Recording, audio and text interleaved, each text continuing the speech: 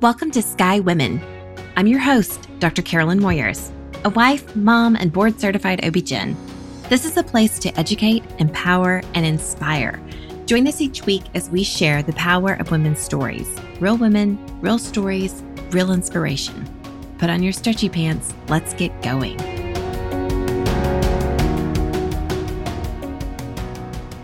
Welcome back, Sky community, to another episode of Sky Women. I'm so excited that you're joining us today, and I'm so excited about this guest. I have been watching Stephanie Byerly for quite some time. She is a professor of anesthesiology and pain management and an OB anesthesiologist. And I had the pleasure of meeting her at the Authenticity, Courage, and Empowerment Conference for Women Physicians recently, and said, oh my gosh, I have to have you on. You know, you're doing all the other things as well. Stephanie, I know that you're also a life coach and you have a business specifically for physician healer, which is phenomenal. I feel like as women in medicine, we are so multifaceted. Absolutely. So, thank you so much for what you're doing and what you're bringing, in your professional life to other physicians, and also what you do in your everyday professional life and helping mamas to have babies comfortably. Oh, thank you. Happy to be here. Yes, thanks for joining us. So let's talk about the elephant in the room, right? Everybody knows that having a baby is uncomfortable. They anticipate some amount of pain, right? Yeah. I feel like sometimes mamas feel like they get an extra badge of honor if they do it all natural, right? And they don't need any pain medicine. I personally was one of those mamas because in my first pregnancy, I was in med school and I had done my surgery rotation and I had seen the anesthesiologist with those very long needles do the epidurals. You were scared. And I was like, no, not me. I run marathons. I can do this. And it was 8 centimeters where I was like, dear God, where's the anesthesiologist? They could not get there quick enough. And it changed the whole dynamic in the room. Like I couldn't remember what was happening between contractions. I was vomiting with each contraction, like the room became calm and it became a joyful experience. So I love anesthesiologists. Absolutely. Yes. We're the no pain doctors. We love OB because that's where we actually really can see the results of what we do. And as you said, it does completely change the experience for the mom and everybody else involved. Yeah, absolutely. Absolutely, it does. And I think that anesthesiologists are a really rare breed and so special because you become, especially in a C-section, you're the photographer, you're the DJ, you were the psychiatrist up at the top, calming the patient, and you're keeping mama alive. Like you're in charge of all the vitals and all the blood products and anything else that we need to do. I mean, we're a real team when we're in the operating room. Yes, absolutely. And it's such a different situation because most of the time for anesthesiologists, our patients are asleep. Not always, but most of the time, except for OB. So it's a whole, different situation when you're up there, as you said, sort of taking care of everything at the top of the bed and dad too, or whoever's in the room with the mom, just making sure everybody's doing okay. Right. Yeah, that's a fair point. You've also got a support person at the top of the bed when we're doing a C-section with mom. And then baby gets to go to chest and you're kind of in charge of everybody. Absolutely. And you're trying to keep the blood pressure cuff on and all the monitors and still have the mom be able to do skin to skin and, watching what's happening over the drape. So it's a very much where have to be very aware of what's going on all around the room. Yeah, absolutely. You got to read the room. Yeah. So what was it that attracted you to anesthesia and then specializing in OB? So originally I did want to be an OB-GYN when I was in medical school. And then when I was doing my OB rotation as a third-year student, I kept looking over the drapes like, hey, what are you guys doing up there? And so I decided to do an OB anesthesia rotation as an elective. And I just loved it and loved all the procedures and just really fast-paced medicine. So I didn't really want to do a specialty where I had to go to clinic and round on patients every day and things like this. I was more of like, I want to give a medicine. I want to see what's going to happen. I want to take your results, girl. Yeah. And I really, people said to me, well, do you not want to have long-term relationships with patients? And I said, well, it's just different. I have to meet a patient and within just a few minutes, they have to entrust their life to me. And so I'm really helping people in critical times. There's really not many people who are not anxious when they're going to the operating room, even if it's something they've chosen to do totally electively. And so, to trust your anesthesiologist and know that you can make a total difference for people. But I love OB.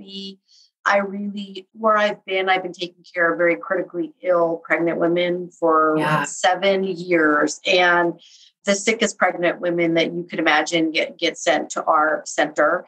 Yeah. And it really is, it's a different experience when you're with an awake patient and they may be in labor for, as we know, 24, if not more hours. And you're trying to get them through this and to make this a good experience for them, but to also keep them safe, because I'm not sure, as far as the people listening, understanding that the maternal rate of, not doing well from pregnancy is pretty high in the United States, especially in Texas.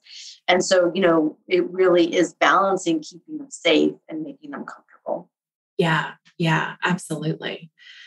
Yeah, you're a big part of helping us in that maternal morbidity and mortality. So mamas who are dying around childbirth, the number of times that I've been called to a maternal code, you better believe I'm like, where is anesthesia?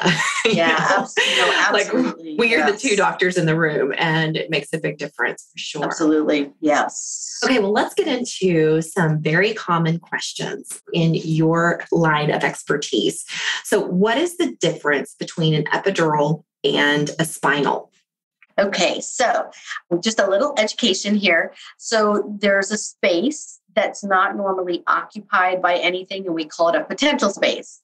And so it's the epidural space, and it's the space outside of the spinal cord and the lining of the spinal cord. So it's before you penetrate any layers to actually enter the fluid that's around your spinal cord. So it's before the space around your spinal cord, I guess I would say. So when we get in there with a needle, it sort of opens up a space that's not normally used for anything.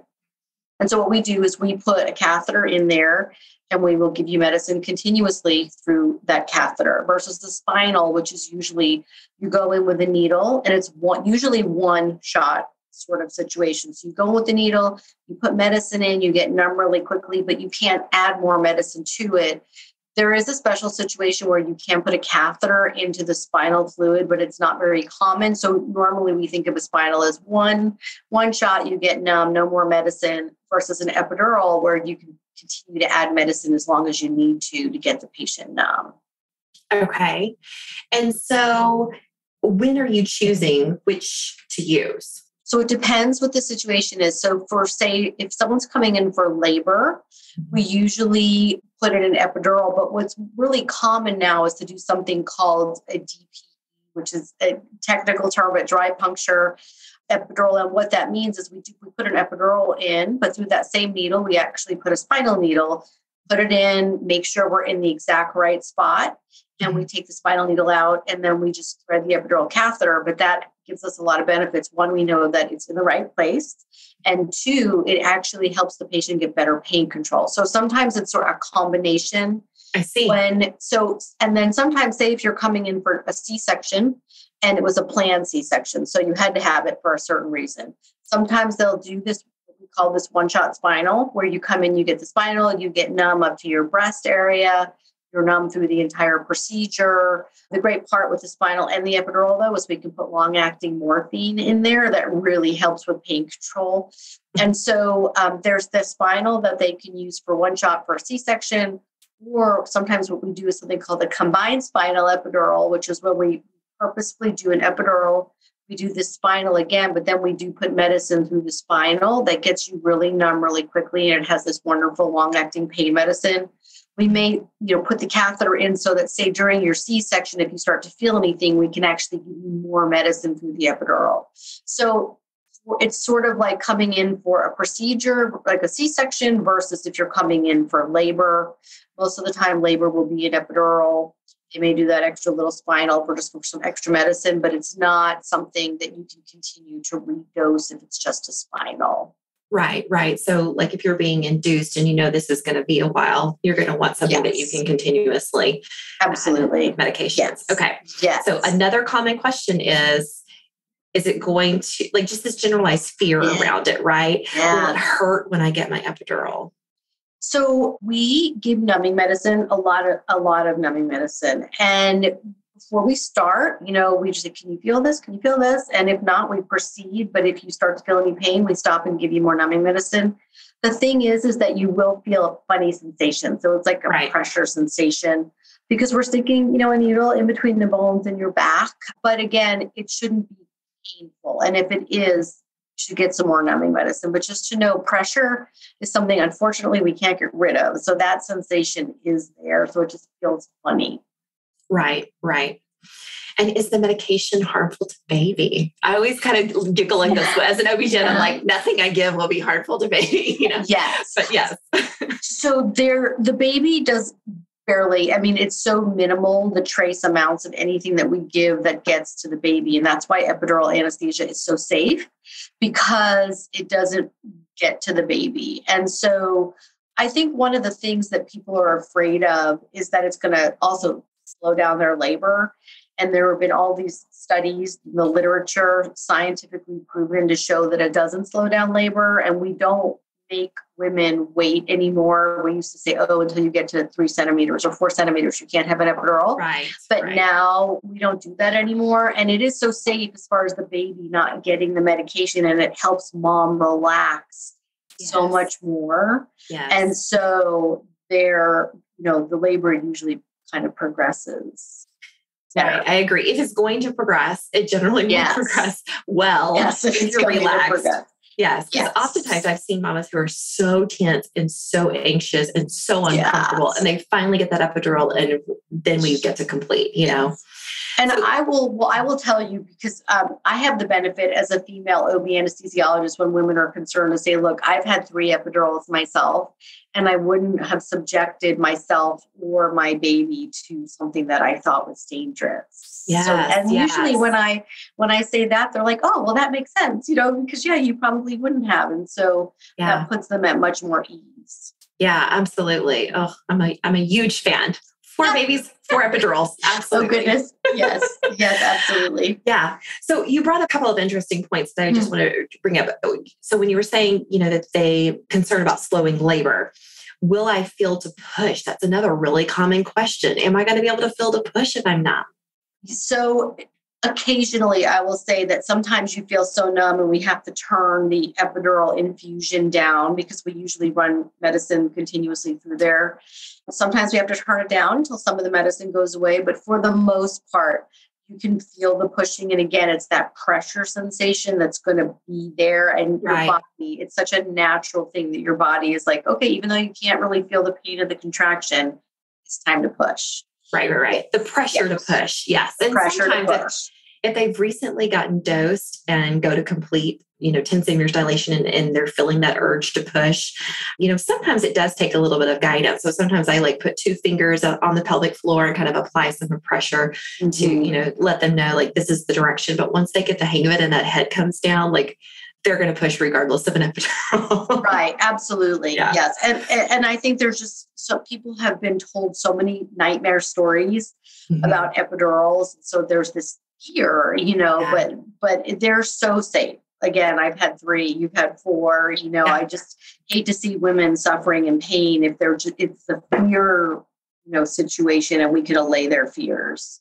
Right. Well, because I think that there is a big fear component to it. And I don't know any other procedure, surgical encounter that anybody would have where they would do it without anesthesia. You know what I mean? What other realm of our life would we think is totally okay to suffer through this pain? No, absolutely. And, there are some women that really come in and they're like, I'm having this natural. And I would say out of 10 women that come in, 1 will make it going all natural. And it isn't, it's not a failure thing. It's why suffer? Why? Yes. So. Agree. And in saying that, I also want to say, I respect your choices, whatever our patients choose. If you want to have a natural labor, if you want to labor in the tub, if you want to have, whatever, nitrous oxide, to help alleviate labor, there's so many choices, and we're going to support your choices in whatever they are. But if you're choosing for some pain control, then we're here to educate you and let you know what the options are. Yes. Okay. Now, you brought up something that came to mind when you were talking earlier about the safety of an epidural and how the medicine doesn't get to baby. Well, that immediately made me think of, okay, well, we have to go under general anesthesia. Okay. So that's a unique scenario, right? Where we have an emergency C-section for whatever reason, either mama's crashing or baby's crashing, and mama doesn't have an epidural or a spinal on board. We don't have adequate pain control and we have to get baby out quickly. Then we undergo general anesthesia. So talk to us a little bit about that. So general anesthesia is what we commonly do in the regular operating room. So, for any other procedure that you're having done, what happens is when we put you to sleep, we put you to sleep with IV medicine that can go to baby as well. But when we put the breathing tube down, which we have to for this, the medicine that keeps you asleep, some of that does cross over to the baby. But that's why when we do general anesthesia, we are ready to go. So a patient, if they do have to have this, will know that we put up the drape, we make everything all sterile, and then you as the obstetrician and the nurse would be ready to go as soon as we got the patient to sleep so that the baby receives the smallest amount of general anesthesia. And I would have to say that rarely have I ever seen where a baby has come out ultra sleepy or really been affected by the general anesthetic, because you guys move so quickly when we have to do a general anesthetic for that reason. Right. It typically is a true emergency. And so we are all, it's like a it's a beautiful dance in my opinion. It really is. In the operating room, because everything is ready to go. The minute you say go, we are cutting and we're getting a baby within minutes. Right. Yeah. And so additionally, there are times when someone can't have an epidural or a spinal due to, say, if they're on a blood thinner or if they have some kind of issue as the mom where we can't actually do that. And if they do need a C-section, that we have to electively plan on general anesthesia. Okay. And we do it the same way where, again, everybody's ready to go. We go ahead, get mom to sleep, and the baby is out really quickly. Right. And we should mention that anytime that's happening, we have the neonatal intensive care unit there. The team is there for baby. So you and the OB-GYN are part of mom's team, right? Yes. And then we've got a baby team there as well, because baby will need to resuscitate after coming out of the wound if it's going to have had some exposure to that anesthesia, right? And so it'll be a little bit suppressed, and it's going to need some help, to kind of get going on this side of the world. That's right. They're like, wait, it's really bright in here and it's not warm anymore. What happened? Yeah. Where's my warm, cozy spot? Where's my warm, floaty place? Okay, so let's talk about when there are complications with anesthesia, like a spinal headache. And another huge concern I hear about is back pain. So I want us to kind of walk through those. Typical presentation of a spinal headache. How often does it happen? What's a blood patch? How does it work? So it's not very common to have a spinal headache, especially now because the needles that we use are so small. But there are a subset of women that will get them. And it does also depend on how experienced your provider is, to be honest. But when you have a spinal headache, it usually occurs within 24 hours of the delivery. And it's a very distinct type of headache. So when you're laying down, you usually don't have any symptoms. But when you sit up, you're going to get symptoms where you may get neck pain, you get a pounding headache, you may get photophobia, or where the light is very, very difficult for your eyes, nausea. But again, when you're laying down, you don't get the symptoms. It's just when you sit up. And so there are ways to treat that conservatively. We usually don't do a blood patch until it's been at least 24 hours because it's less effective if we do it immediately sometimes. And so you can drink a lot of fluid, have a lot of caffeine, and sometimes that actually will help it resolve, because what it is like there's a little hole where we went through the membranes to get into the spinal fluid, and sometimes the fluid is leaking out. So if you drink a lot, you'll make more fluid and the hole will actually seal. But there is this thing called an epidural blood patch where we do another epidural. And then what happens is someone is back there putting in your epidural, and then say a nurse or a nurse anesthetist or someone who's assisting will draw your blood as the patient in a sterile fashion and then hand the blood back to the anesthesiologist. And they'll actually put blood in the epidural space. And then what it does is it forms a clot over that little hole where the fluid is dripping out of. And normally the patient will get immediate relief. And it's very rare, but there is a rare instance where some patients will need a second blood patch. But again, that is not common. If you do not get a blood patch, though, and you still have the headache, normally it resolves within 7 days. So usually goes away within that time. But we know that, obviously, if you have this kind of headache, that can be debilitating and you have a brand new baby, we don't want you going home, miserable. We would rather, if there's no reason not to do a blood patch, just to go ahead and get that done. Right. And what are some instances when you wouldn't do a blood patch? So if somebody has some kind of issue with their spine and it was really difficult to get the epidural in, you wouldn't want to take a chance of having a problem getting another epidural in and then causing a bigger hole. If you were concerned that the patient had something going on, like in their brain that you were not aware of before, and you're concerned that there may be something else going on, then you may need to do a further workup, like get a CAT scan or get an MRI, or for some reason, let's say they had to put the patient back on, say, a blood thinner, where you wouldn't want to be sticking a needle back there. But most of the time, unless there's some issue, if they got an epidural in the first place or a spinal, they're usually okay to get the blood patch. Okay, great. Yeah. Awesome. And how often does the blood patch work?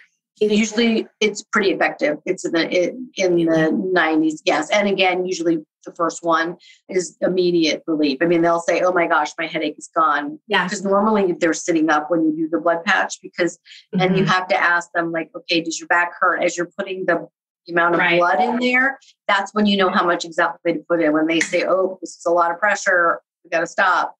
But usually they're sitting up and then they're like, oh my gosh, my headache is gone. And you can just tell their face. They just feel so great all of a sudden. So but again, rare, but it can happen where you have to do two. Yeah. Okay.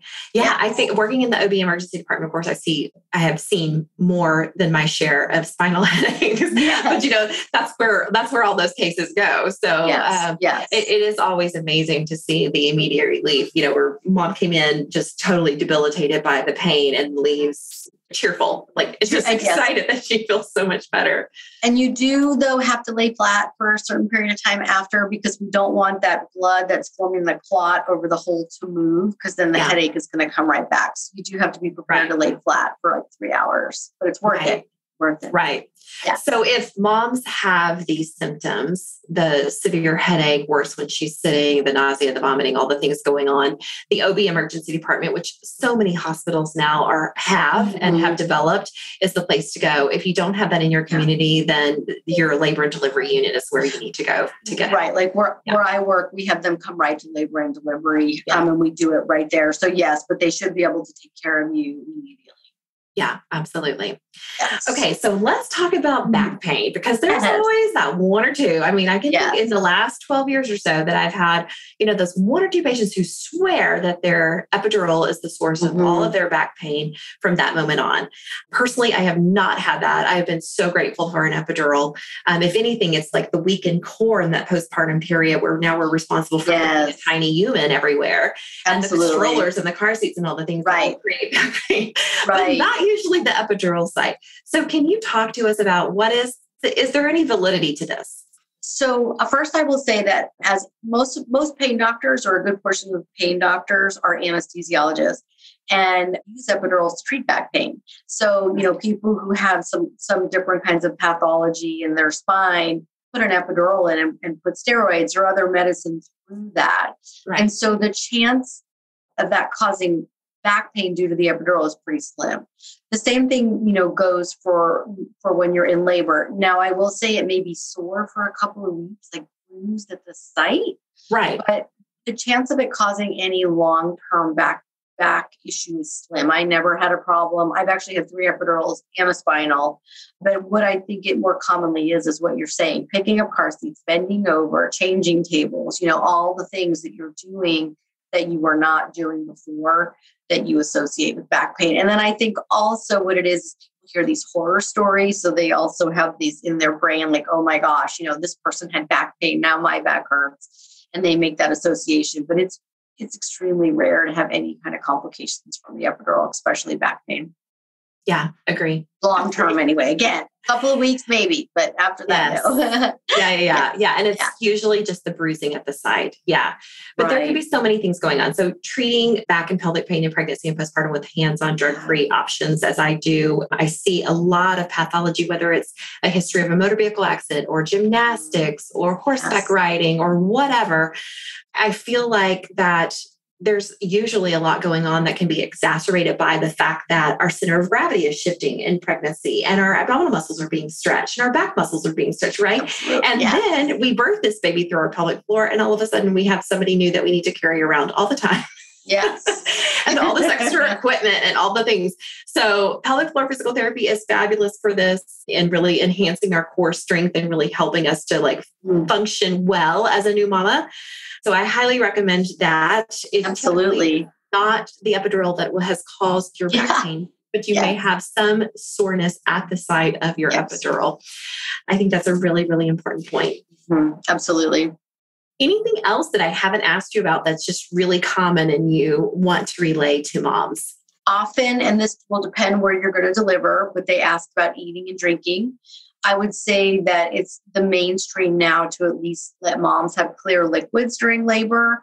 And that would include things like, I would say pulpless.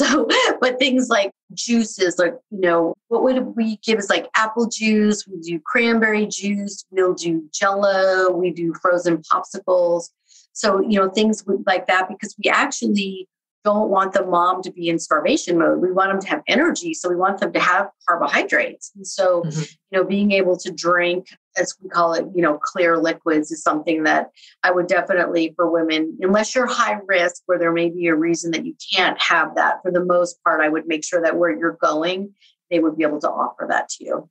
Yeah, that's a nice point. That is always a big question. And then if we're going for surgery, sometimes there's a delay because of when mama's eaten. Can you kind of talk to us about that and what that means? Yeah. And so when we are in the regular operating room, say you're going to have a surgery at 7:00 in the morning, they'll tell you nothing to eat by mouth after midnight. So no solid foods, but you can have clear liquids up to 2 hours before. And that's what we do with moms now that come in, say, for what we call elective or scheduled C-sections. Right. So if your C-section's at 9 a.m., you can have some clear liquids up till 7 a.m.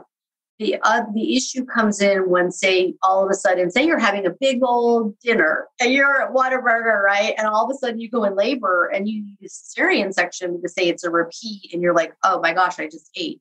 So if you come in and you need a repeat cesarean section, say you're not really in any pain, you have to do the surgery. But if you ate recently, we're going to try to wait 6 to 8 hours if we can. So if you're not in labor, if your cervix isn't changing, we're going to wait as long as we can, because the risk is in that instance, if we did have to get you to sleep, we'd be concerned if you ate pretty close to that the food could come up out of your stomach and go into your lungs while we get you to sleep. And again, that's rare, but it is something that can be life-threatening. And so that's why we're so specific for all surgeries about solid food, especially for pregnant women, because they're at a little bit more risk.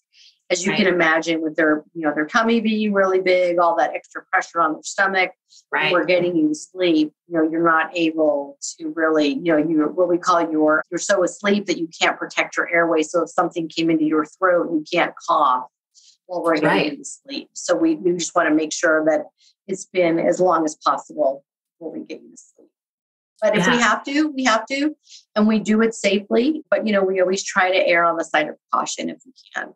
Right. Absolutely. Do no harm first. Yes. Do no harm. Yes, absolutely. Fantastic. Well, thank you so much for chatting with us today and for answering all of our OB anesthesia questions. This has been a lot of fun. You are so welcome. Thank you so much for what you do and for, answering all these questions and hopefully allaying some fears here. Yeah, absolutely. Until next week, be well.